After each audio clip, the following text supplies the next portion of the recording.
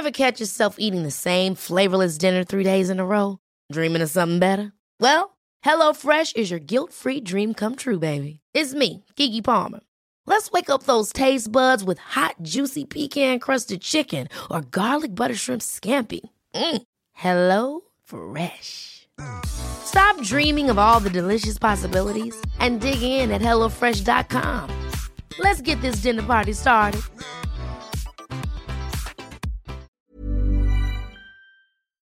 In a sudden flash, it all comes clear. It's a eureka moment, an epiphany. Hi, I'm Marcus Smith, host of the Constant Wonder podcast.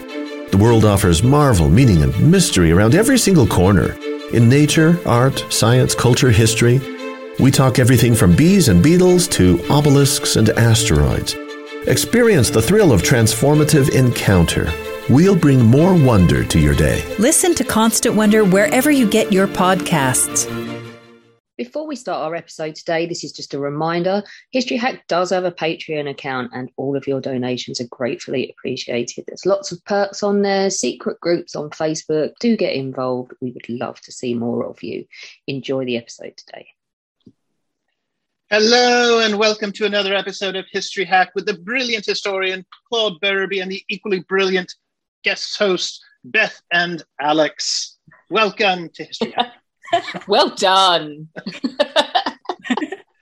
See, that 6 months in the UK really did serve me a purpose. It wasn't just all the pubs. I was convinced, yeah. That and all the drinking, right? Yeah. There's nothing wrong with that. 6 months of drinking in the UK could have been worse. In case you hadn't noticed, Claude Berube is back and we're very excited. And Beth is here to say me. Hey, Beth. Hi, Alex. Thanks for having me. I've heard a lot about Claude, so from you and other people, so I'm looking forward to this. Beth was complaining about how hot it is in the Midlands today. She's basically walking around in as little clothing as she can get away with. Is that right?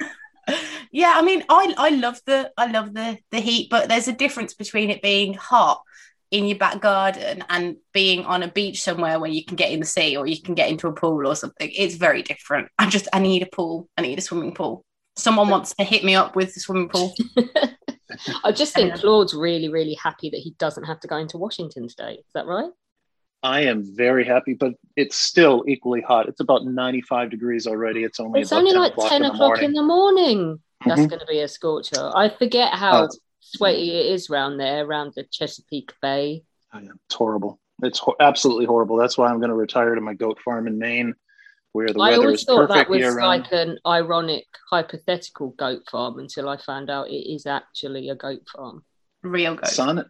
Saanen goats are the best, I think, are the best milking goats. You have good milk and good cheese. And yeah.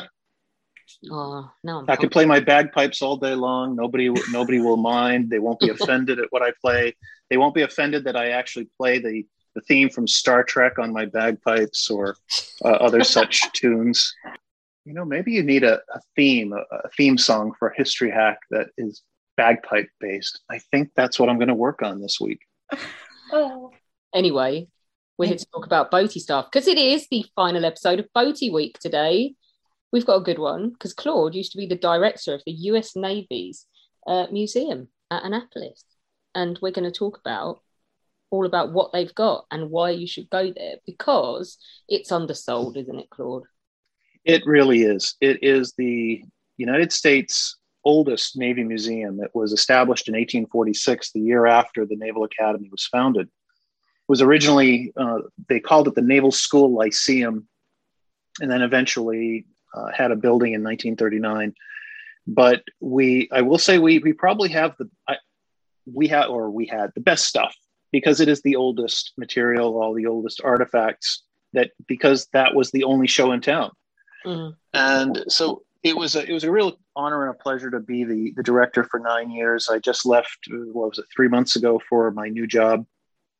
And truly a wonderful experience to just walk through not only the exhibit areas, work with the staff, but also go in the stacks and the other storage areas to see what really goes on behind the scenes.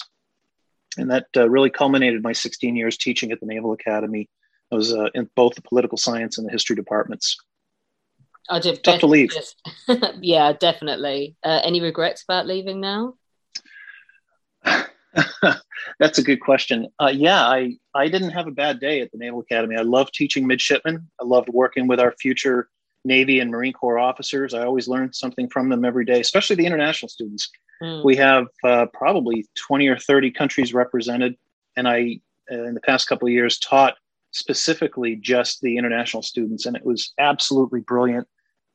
They were fantastic, engaged, and I learned a lot about different regions of the world, from Romania to Sri Lanka. And it was just a great opportunity. So yeah, in a way, I regret leaving, but I really felt that I had to at this point to pursue something that was, I was approached to do some work, and sometimes it's tough when you're asked to do something, you can't say no.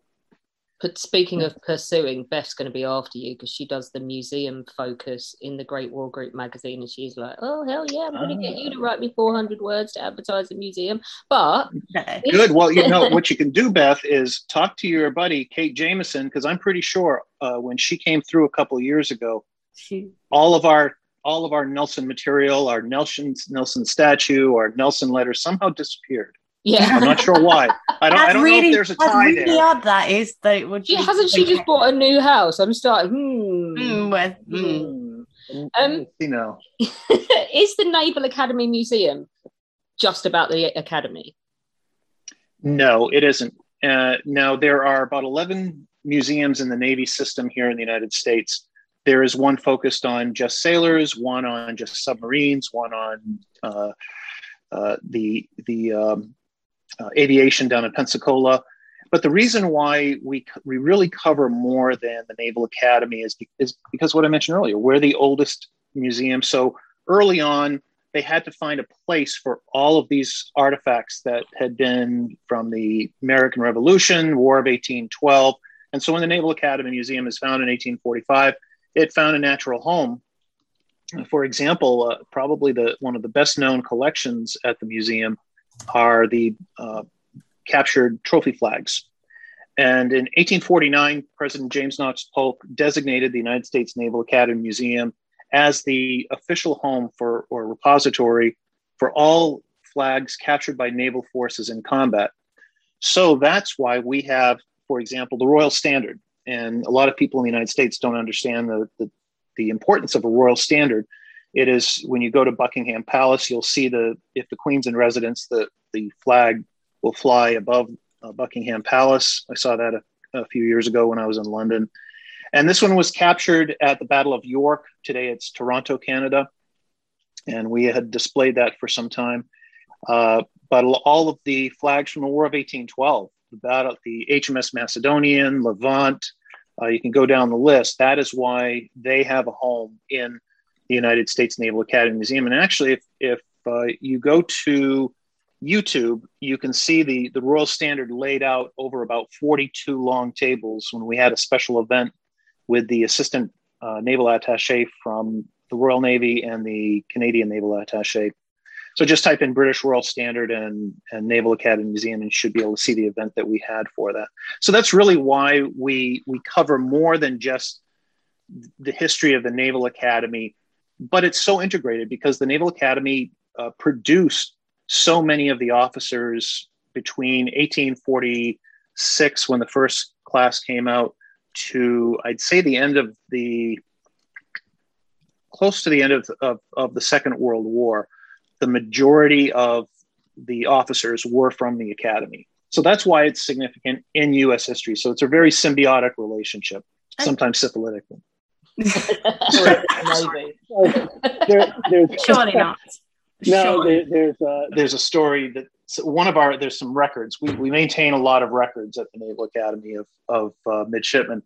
And back at the turn of the century, I would go in through the stacks and come across these medical records of midshipmen contracting syphilis and gonorrhea on their midshipman crews. And there was actually one midshipman record that we're not allowed to display because the individual became a very significant admiral in the United States Navy during the Second World War. But we're not allowed to let our current midshipmen know that there were such things going on among sailors. I love it, as if no one knows what sailors get up to. This is what happens when you go on History Hack. You go from, serious historian to... obviously, as you've just mentioned, that the Academy Museum has more to do with than just the history of the Academy itself.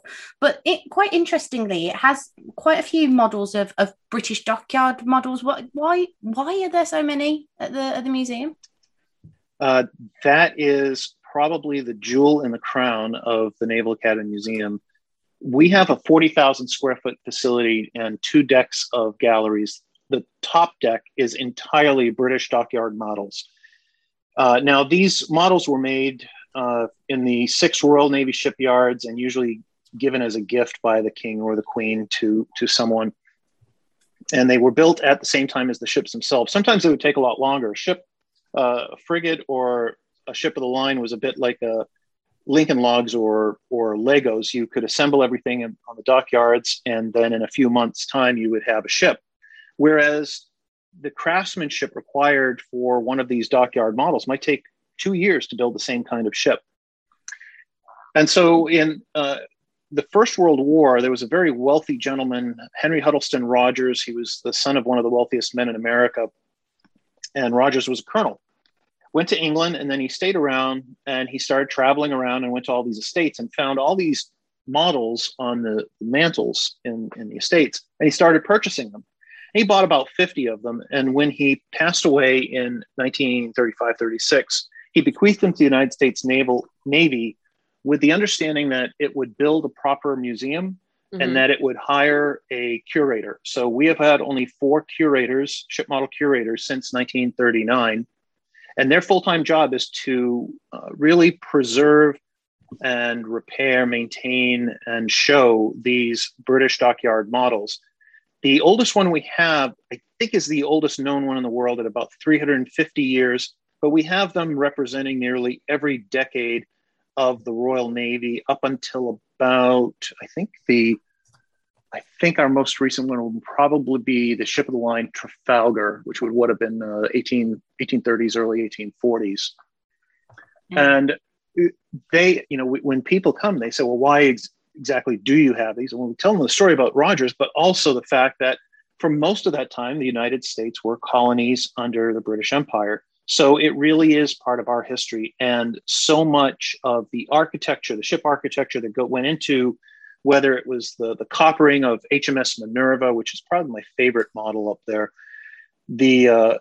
it's really a story about the United States Navy as well, because we learned or we tried to counteract something that the Royal Navy had. And it's a great opportunity. When I was teaching, my classroom was just off the dockyard model collection.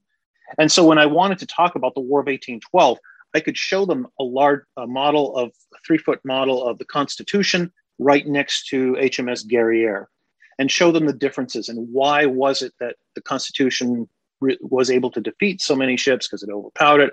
We would talk about what a first-rate ship of the line was versus a 5th-rate frigate. So it's a great teaching opportunity as well. But that's why we have those models. The other, we have Britannia, we have Sussex, and we're able to tell the story of the Sussex going down with the gold and how we were approached about, 15 or 20 years ago by some explorers who had apparently found the Sussex. And they asked us for the model. They were going to purchase the model outright, but we're a federal museum. We're not allowed to sell those things. And they wanted to do that so they could prove that they had found the Sussex, because there are no plans for it. We also have the St. George, which is one of the very few ships that has its original rigging. And so I think there have been 2 books written on the St. George. And we have people coming in from Europe just to see that particular model. That's insane. It's not the only model you've got either. This one's brilliant. So you also have a collection of models made from bone. Do you want to tell people why and how they came about? Yeah, those are from the midshipmen who didn't really make it through their 4 years, and they just fell by the wayside. Yeah, and that's what you use the bone for. No, the French POW bone model collection is I think the second crown in the jewel in the crown. Excuse me. I haven't had my coffee yet or my scotch, so it's been a really rough morning. The French POW bone model collection, we've got about 30 models. And what would happen is during the Napoleonic Wars, the French lost most of their naval battles. And as a consequence, there were tens of thousands of prisoners who were at the different prisons around the UK. Well, they had a lot of time on their hands, and they would take the bone from, their lunch or their dinner. They would get glue from rabbits running around the yard. They would take thread from the uniforms. They would melt down brass buttons, and they would build these really extraordinary bone models of ships. They weren't precise because, most of these French prisoners were, probably one of the lower gun decks. They had no idea what the enemy ship looked like. But it really was just supposed to be a decorative piece. Probably the most famous one we have is, it's about 2.5 feet long, and it is of HMS Victory. And in addition to all the other materials I just mentioned, it also has along the gun decks baleen from whales. Now, in the 1800s, women would have these corsets, and you would put baleen in the pockets, and you would bring in your waist. Now, as a Navy officer, I've actually tried to do that when they weigh and measure me every 6 months, and I keep trying to tell them this is Navy tradition, this is naval history, but the chiefs don't have any appreciation for the history of it. So this particular model took 15 prisoners of war 2 years to the day to make. Again, it's not a precise model of Victory, but it was on Nelson's tomb at St. Paul's for some time.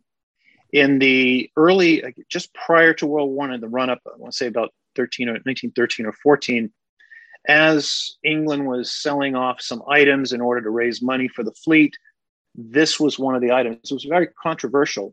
And apparently Churchill went on to give a speech in the House of Lords suggesting, my fellow lords, if you are so, upset about this, perhaps you'll purchase it. Well, they didn't. An American bought it. His name was E.F. Hutton. Now, when I was a kid, there was a commercial on television called, and it said, when E.F. Hutton talks, people listen. E.F. Hutton was an early financier, and he was able to purchase this. And we've had that on display now for, 60, 70 years at least. And Lady Thatcher came in to visit the museum and was quite taken by it. Didn't take it, but was quite taken.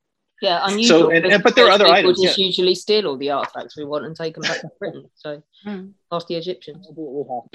But I will say that these were incredible craftsmen among the French. The two that I purchased through auction, one was a working spinning jenny, and another one was a working guillotine. And when we displayed the guillotine, I actually wanted the head to be popping off in mid, stroke. But we had a lot of children coming in, or had a lot of children coming into the museum, and we might offend somebody. So I decided, maybe we won't do that. The only other thing I could say is, if you've been up to Orkney, to the Italian chapel, I would say it's comparable to that, because it's amazing the material that they used in order to make something so beautiful. Yeah. What do you think? Obviously, what you've just mentioned, the bone models and the dockyard models are obviously, as you said, really important parts of what is at the museum. But what do you think are the most important particular pieces in the wider collection? Probably the most important piece we have is the D-Guts flag, the Don't Give Up the Ship flag. Now, during the War of 1812, the USS Chesapeake, a very unlucky ship, took on HMS Shannon, and the captain of the Chesapeake, James Lawrence, was shot, and he was dying on his ship, and he told his crew, don't give up the ship. Well, in reality, they did give up the ship. They surrendered the ship. But his friend, Commodore Oliver Hazard Perry, heard about those dying words, and he mounted them on a large flag and flew it above his flagship, the Niagara, in the Battle of Lake Erie, where he was victorious, his best-known battle. So I think that's probably the most important item we have, and it's replicated so many times. Another item is the World War II surrender display. Now, aboard, this is for the Pacific War, and aboard the USS Missouri, the Americans and the Allies and the Japanese are aboard the ship. We've got the surrender table, the surrender cloth. We've got Admiral Nimitz's uniform that he was wearing that day. We have one of the Prince two Philip pens. was there, wasn't he? What was he aboard Missouri? He may have He been. was aboard the American ship and watched the surrender. So I'm not sure. He may have been. Yeah. So we've got the two surrender pen. One of the two surrender pens. We've got a copy of the surrender treaty. But when Nimitz came into the museum in 1960, he took the pen and signed his name. Now there's two funny stories to that, because Jack McCain was one of my students. Jack is the son of former senator, former presidential candidate John McCain. Long history of naval service in that family, and his great grandfather was right there. And he said, "Well, that isn't the original table. The original table was a nice, oak or mahogany table, and there was a nice leather chair. But the surrender treaties together were too large to have both Nimitz and the Japanese minister. So they got rid of it as the Japanese are coming aboard. They went down to the crew decks and they got one of the folding tables from breakfast as they were finishing up. They're running up with the table. They stop off at the wardroom. They grab the first coffee-stained cloth that they could get, and they put that on. Now, the trouble was, Jack told me, was that one of the Japanese minister apparently had a wooden leg. And when he went to sit down, he swung his leg around and it hit the hinge on the table. So everybody who was there saw the table start to waver. And I always thought, this is like probably one of the most significant, memorable Photoshop moments in World War II history. And it could have gone horribly wrong. The other part of that is that there's a photo of the actual surrender. And you see MacArthur on the left-hand side. And when I arrived at the museum, I guess 9.5 years ago, MacArthur was not in the big image on the backside. And I asked my predecessor, Scott Harmon, I said, Scott, why isn't MacArthur displayed here? I mean, he was right there. And Scott was a member of the class of 1964 from the Academy. He said, because MacArthur was a real son of a bitch, and I'll be damned if I have him in my museum. So I do have a West Point grad and a 10th Mountain Division a veteran on my staff, or I did until I was there, and they replaced MacArthur. So I think those are two. The John Paul Jones presentation sword that he received from King Louis XVI of France. We have pieces of the Exocet missile that hit the USS Stark in the Gulf in the 1980s. Wow. I think those are all pretty significant. But we have a lot of books. We have early 17th century signal and flag books, which are absolutely beautiful.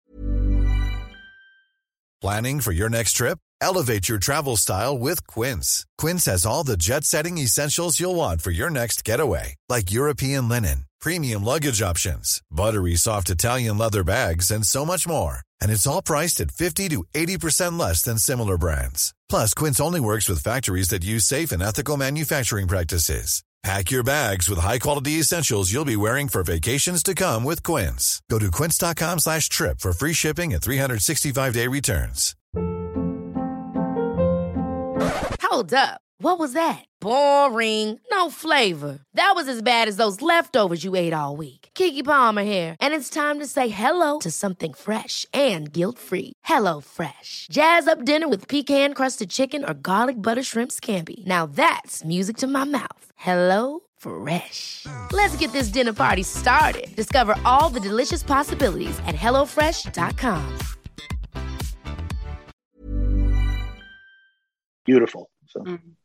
That's mad. If so, away from important historically, if when you left they'd said, Claude, with no guilt attached whatsoever, you can take one thing with you, what would it have been? Originally, I would have said The Death Mask of Commodore Charles Stewart, because I wrote my first biography.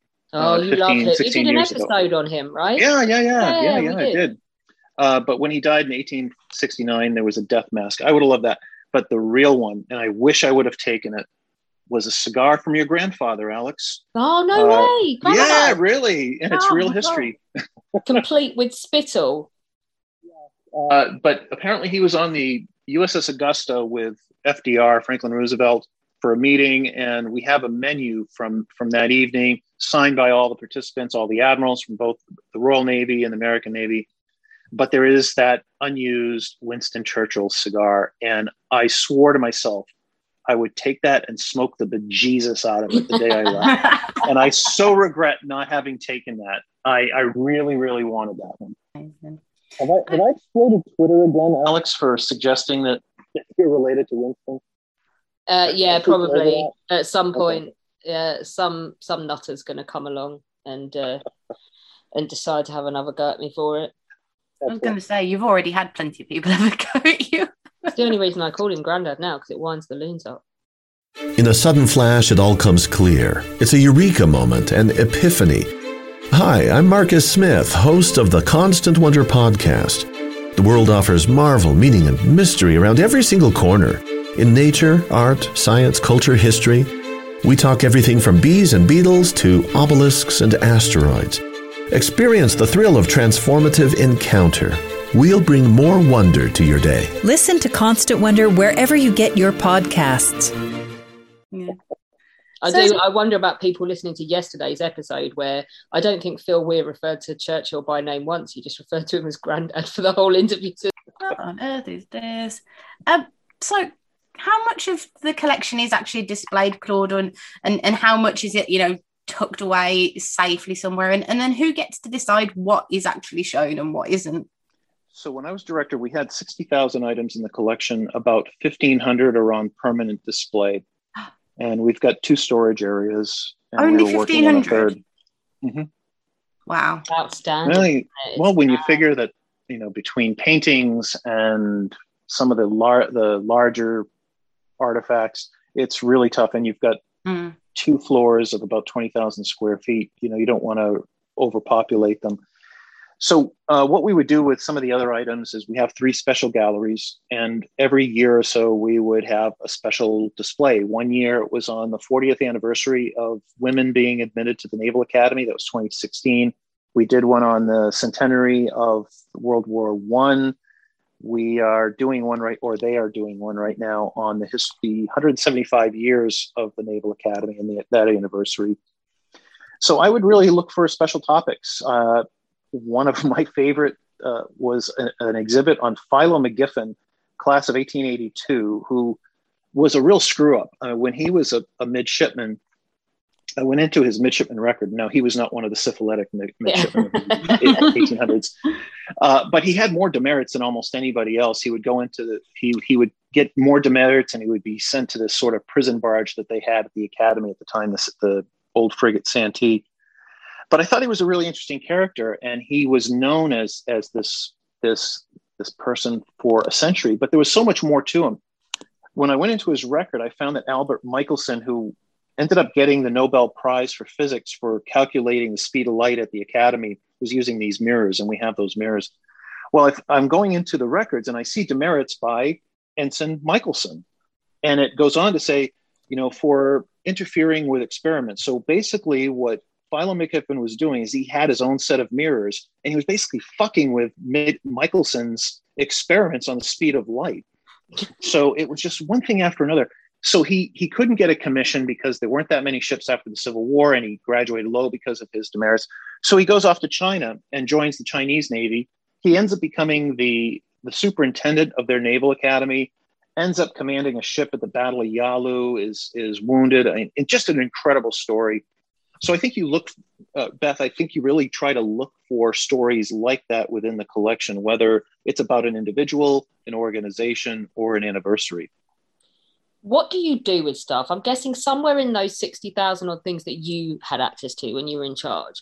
Mm-hmm. What do you do? There's a big thing at the moment with Confederate stuff, with the yucky stuff. How do you approach that? The idea that some of this stuff now, is there anything in the museum collection that you couldn't display now because it's just inappropriate?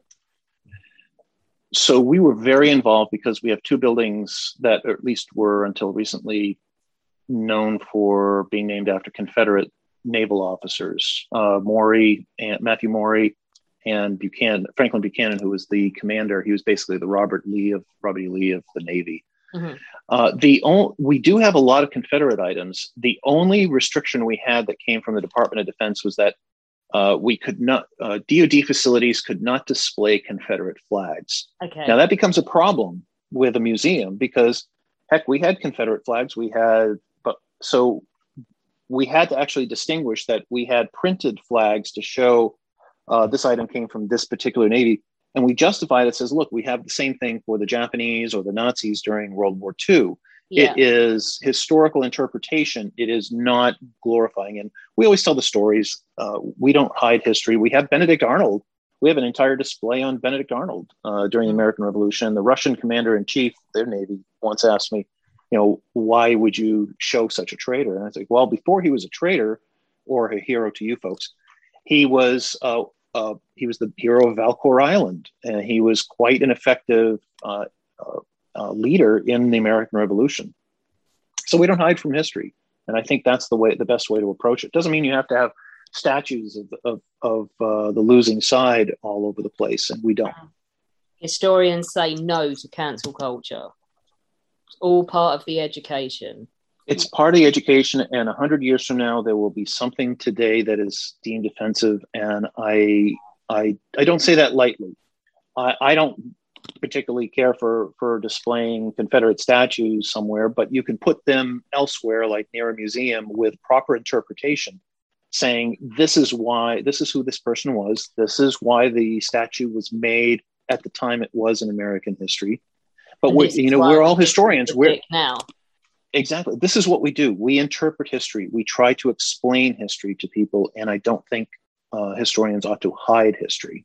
No, I think that's what's happened with the guy that ended up in the river in Bristol, isn't it? He's now in a museum. Oh, yeah. Yeah. People, with the graffiti on it, with an interpretation telling you why he ended up face down in a... Which is how it should be done. Mm-hmm. Absolutely. Yep. Absolutely. Obviously, the museum is in Annapolis, and I always want to say Maryland because that's but it's Maryland. I'll try. Maryland. Obviously, not everyone can get there. I mean, the more and more I hear about the East Coast of the United States, the more I actually really do want to go. But are there any artifacts from the museum on loan elsewhere, or can you look at things online? Do you have like online exhibits? How does it work in that respect? Sure, we do loan items out. In fact, the John Paul Jones sword was in the Versailles for some time, and then it went to the Met here in the United States. The flag, the Sujaji flag, which was the commander's flag in Korea in 1871, we had that, but it is now displayed in South Korea. I would say we're trying, or at least when I was leaving, we were trying to adhere more to the Smithsonian Institution standards of just having 2 to 3 year loans, and you don't continue them. What we have found is that if somebody has an item for 20, 30 years and we renewed the loans, they tend to think that they own them now. That's happened several times in the past year, and it becomes a very politically charged issue. But for anybody who... There's a couple of cannon from HMS Victory where they don't even actually know where they are now. Yeah. I know they got loaned out, but no one knows where they are. It's been so long.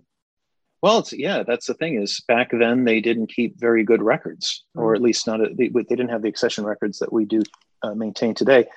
But if you go online, if you go to YouTube and type in the Naval Academy Museum, you'll see the history of the Navy in 100 objects from the Naval Academy Museum. And that was inspired by the BBC series, A History of the World in 100 Objects. And I did that with a couple of midshipmen. I let them produce it. I said, here are the items that I think that should be on the video. So you'll see me display or discussing some of them. You'll see my predecessor or our ship model curator talking about some of the artifacts that are there. On Facebook and Twitter, you'll see a lot of videos and photos of items. And I think those are the big places that you can see what we have at the museum. Of course, the website, if you go to usna.edu/museum, you'll see some of our current and previous exhibits and some other items as well. But we did, one of the interesting loans that I did, this was January of 2018, I got a call from Camp David, which is the resort, the vacation home, whatever, for the presidents of the United States. And it's actually a Navy captain who commands that base. And the reason why is because during the 1930s, Roosevelt didn't want to use his presidential yacht. So he sent all of his sailors up to camp, what became known as Camp David. And he said, hey, do you have anything for Camp David? So I popped up there one day, and Trump was in office. So I said, well, I know, how about we'll get a couple of these models. We'll get Stephen Decatur's sword and a couple of paintings. And I knew the president liked Andrew Jackson. So I got the Andrew Jackson portrait, one of the originals that Asher Durand had made.